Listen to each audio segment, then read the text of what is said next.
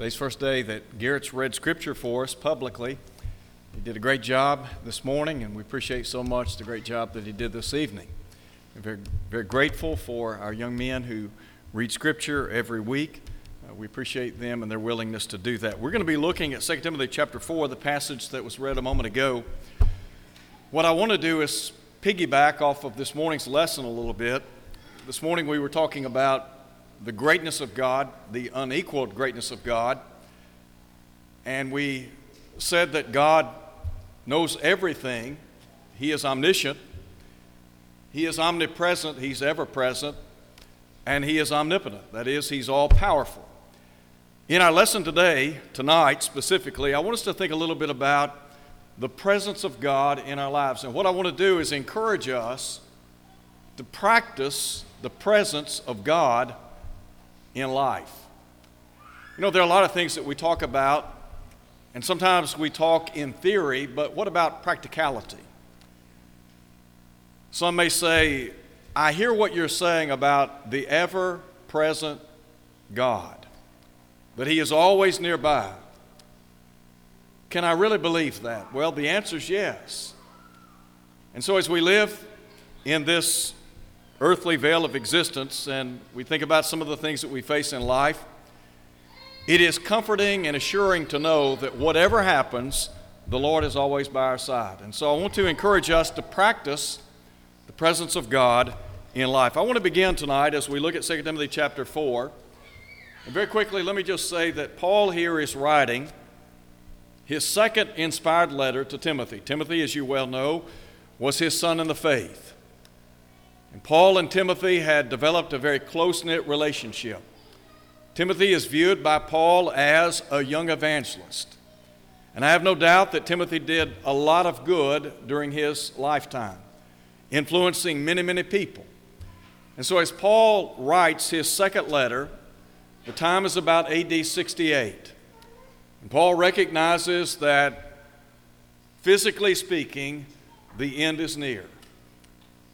And so, Paul, in chapter 4, brings to mind some difficulties that he faced, and then he emphasizes the presence of God. So I want to call attention first and foremost to verse 16 as we think about the failure of the saints in Paul's time of distress. In verse 16, Paul said, "At my first defense, no one stood with me, but all forsook me. May it not be charged against them." First, I think about his words of disappointment. Now, we're talking about the failure of the saints in Paul's time of distress. And Paul here expresses words of disappointment. Many have questioned the occasion that Paul is referencing here. As you well know, the Apostle Paul stood before numerous individuals. As a matter of fact, going back to Acts chapter 9, when God called a man by the name of Ananias to go to him and talk to him, you remember God said to Ananias, "Go your way, he is a chosen vessel of mine to bear my name before Gentiles, kings, and the children of Israel." Paul had the opportunity to stand before a number of important dignitaries. And so in this context, Paul is talking about an occasion in which the saints, his Christian brothers and sisters, failed to stand with him. And so two things stand out. They had forsaken him and they had failed him. Have you ever had somebody tell you during a very difficult circumstance in life that they will be with you thick and thin, no matter what happens, only to find out as time passes that when push came to shove, they were nowhere to be found? Do you remember back in Mark chapter 14 when Jesus and the apostles partook of the Passover feast? And after they had partaken of that feast and sung a hymn, Jesus said, all of you will be made to stumble because of me this night.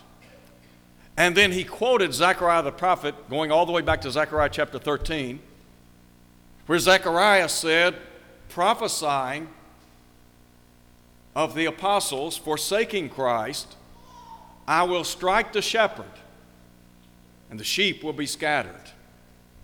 In chapter 14, if you read the Gospel of Mark, you find out after Judas Iscariot betrayed Jesus, all of the disciples forsook him and fled.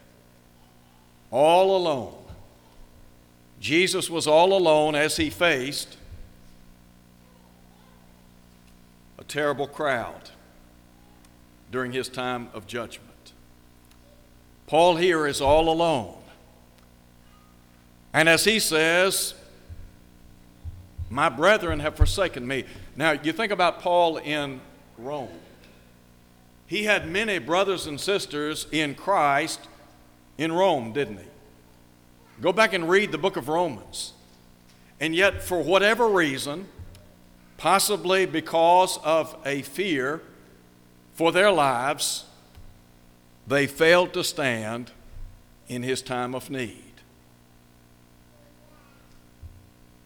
Sometimes people let us down. Other times, we let people down. I remember years ago when I was just probably 20. I had gone to school with a buddy of mine. He was a year behind me. And when I was a senior in high school, I got a job at Coca-Cola. And I got a job on the loading dock building pallets to go on route trucks. And I had the opportunity to work there for about 4 years. Well, my buddy got a job there as well. And he came from what I would call a really good family. His parents had divorced. His biological father worked for the post office. His stepfather was a medical doctor. And this buddy of mine, like many young people, got mixed up in some things that he should not have gotten mixed up in. And I remember in August of one particular summer, he had gotten in trouble with the law, and they gave him two options. They said, you can either go to rehab or you can go to jail. And so he chose rehab. So he and I are on our way to work one afternoon, and we're riding in his car. And I remember looking at him and asking him a question. Are you going to leave those things alone, talking about drugs and alcohol? And he said, I hope so. I plan to. And I believe that when he said that to me, I believe in my heart of hearts that he was as honest can be. And I tell you this story because I look back, I've thought about it so many, many times. That was in August. And he and I, we were good friends, and a number of us that worked at Coca-Cola, we were all buddies. And so we knew the struggles and trials that some folks had, and this particular fella, he had some troubles with alcohol and drugs. And in November of that year, he went home from work one Friday night. I knew he had some drugs. He went home and overdosed. 19 years old. I tell you that because for years and years, I have thought about our conversation. As a friend, I was for him, but I wasn't with him, if you know what I mean. I told somebody just the other day,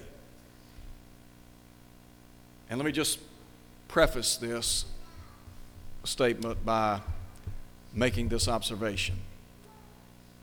He died on a Friday evening. We had his funeral that following Monday. And I remember going to the funeral home, and they didn't have a funeral service at the funeral home, but rather they went to the gravesite. And it was a cold, damp, rainy, ugly day. And we're out under this tent, and all of his friends, we're there.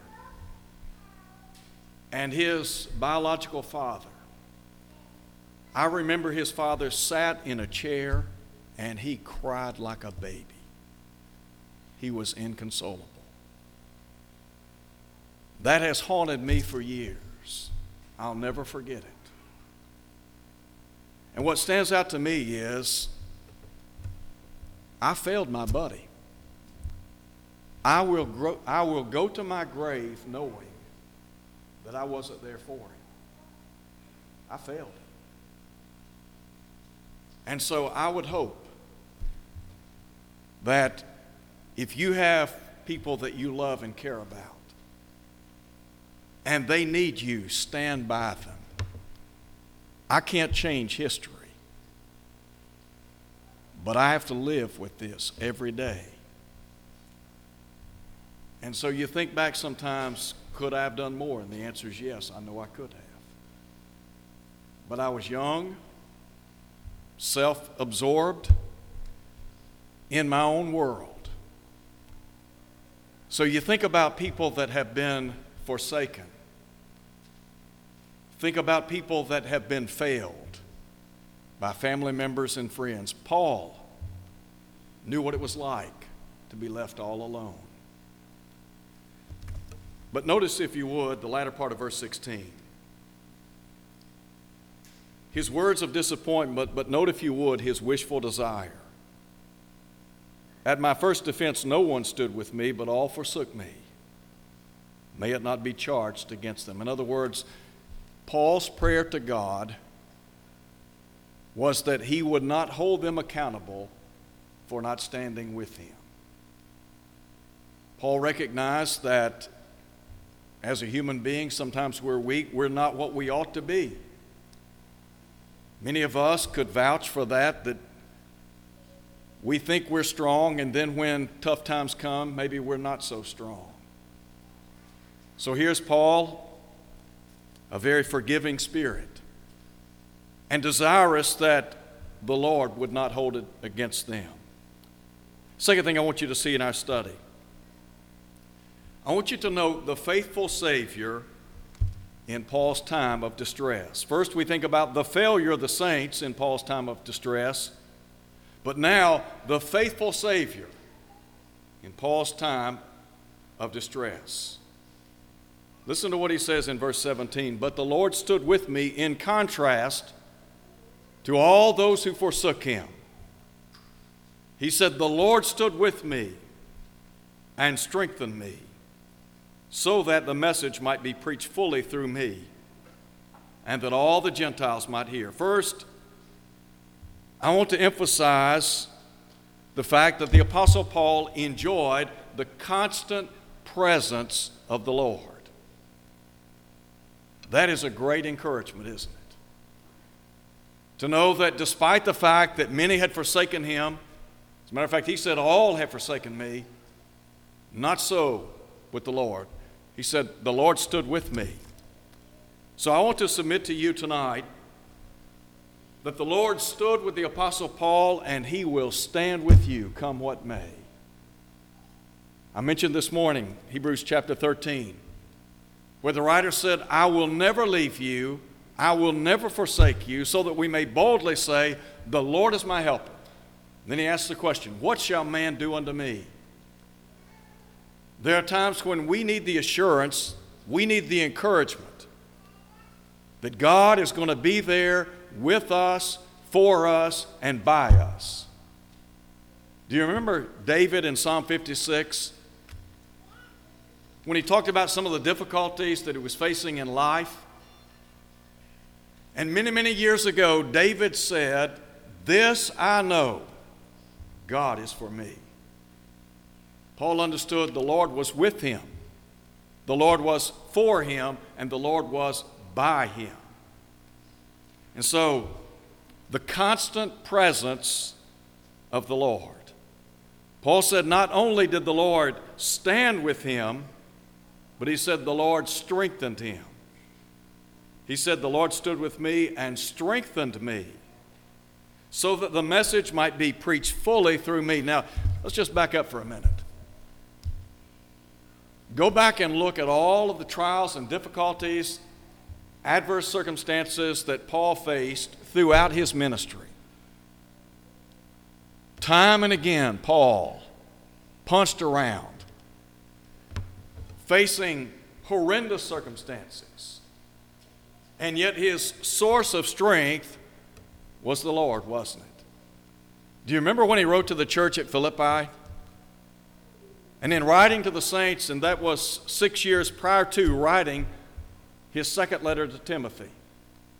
When he wrote to the church at Philippi, he was imprisoned, chained to a Roman guard. Over and over again, Paul talks about his joy in Christ. He encouraged those people to be joyful in their relationship to the Lord. But he said in Philippians chapter 4, verse 5, the Lord is at hand. In other words, the Lord is standing by me. He's with me. His presence is here. But then down in verse 13, he said, I can do all things through Christ who strengthens me. There may be times in your life when you don't think you can make it another day. When you have been beaten down and pummeled time and again, when it seems like you're taking 3 steps forward, 2 steps backward, and you wonder, how in the world am I going to make it from this week to next week, from this month to next month? And you know what? You make it, don't you? Why? Because like Paul, you know the Lord is standing with you. And not only did the Lord stand with Paul, but he strengthened Paul. Now, if he did it for him, will he do it for us? I think he will. Can't we lay claim to what Paul said in Philippians chapter 4? I can do all things through Christ who strengthens me. And then there's a second thing I want you to see in our study. Paul enjoyed the constant presence of the Lord, but he also enjoyed the constant protection of the Lord. Listen now to what he says. And I was delivered out of the mouth of the lion. Many people have tried to determine, was Paul talking about a literal lion here? Some have said, and I think make a good case, that Paul is using lion as a metaphor to talk about death. Wayne Jackson talks about that. Others would see in the reference here Nero Caesar. And you remember what a tyrant Nero Caesar was. Matter of fact, you recall he set Rome ablaze, and then he took Christians and lighted the streets with their bodies. Is it possible that Paul here is referencing the fact that potentially the Lord saved him from being thrown to the lions in the amphitheater? Possibly. I do know back in 1 Corinthians chapter 15, Paul said, I fought with beasts at Ephesus. I'll leave it to you to decide exactly what he meant there when he said, I was delivered out of the mouth of the lion. But I know this. The Lord was able to deliver him from difficult circumstances time and time and time again, wasn't he? Go back and look at chapter 3 very quickly. In chapter 3, verse 10, Paul said, you've carefully followed my doctrine, manner of life, purpose, faith, long-suffering, love, perseverance, persecutions, afflictions, which happened to me at Antioch, Iconium, at Lystra. What persecutions I endured. Now listen to him. And out of them all the Lord delivered me. Paul could say, look, man, I have faced some situations that you would not believe. Trials and tribulations, adversities, perils, unbelievable. But the Lord is the source of my deliverance. There's a third thing I want you to see in our study. We have talked about the failure of the saints in Paul's time of distress, the faithful Savior in Paul's time of distress, and now the future was secure in Paul's time of distress. Listen to him in verse 18. And the Lord will deliver me from every evil work and preserve me for his heavenly kingdom. To him be glory forever and ever. Amen. First, I want you to think about Paul's provision in the Lord. What was his provision? The Lord would care for him, wasn't it? Listen again to what he says. The Lord will deliver me from every evil work. What a provision. To know that he had placed his life in the hands of God. And come what may, guess what? All is well. Back in chapter 4, verse 6, Paul said, I'm already being offered. The time of my departure is at hand. When Paul said, the Lord will deliver me from every evil work and preserve me for his heavenly kingdom, he's not thinking here that his life is going to be spared. As a matter of fact, he knows death is imminent. And yet this great apostle places his life in the hands of God in full recognition that the Lord will deliver him from every evil work. When it's all said and done and the smoke clears, hopefully and prayerfully, our lives have been placed in the hands of God. You know, Jesus said the very hairs of your head are numbered. He said a sparrow cannot fall to the ground without our Heavenly Father knowing about it. So every single affliction, difficulty, peril, trial that Paul faced in his life, he knew the Lord was side by side. He recognized that the Lord was with him, for him, by him, and that ultimately he would preserve him throughout all of eternity. Didn't Jesus say that we're not to fear him that's able to destroy the body but not the soul? In the book of Revelation in chapter 6, you read about those martyred saints underneath the altar, crying out to God, how long, O Lord?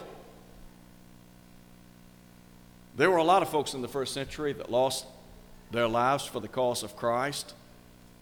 And Paul would lose his life. But as Paul said, for to me to live is Christ, but to die is gain. To depart and be with Christ, he said, it's far better. So Paul placed his life, entrusted his life in the caring hands of God. Another passage that I mentioned this morning, and I'll mention it again tonight. And I would encourage you, if you don't have it marked or underlined in your Bible, I would encourage you to do so. Because in 1 Peter chapter 5, verse 7, Peter said, casting all your care on him. And the reason is, he said, for he cares for you. Paul recognized the Lord cared for him. And so, as I said a moment ago, Paul's provision in the Lord would care for him. But then, his preservation in the Lord. Paul said, the Lord will deliver me from every evil work and preserve me for his heavenly kingdom. To him be glory forever and ever. Amen. Paul has long since left this world. Nearly 2,000 years ago, Paul suffered a martyr's death. Historians say that his head was severed from his body. Paul recognized that death, as I said a moment ago, was impending. It was imminent. And yet, the confidence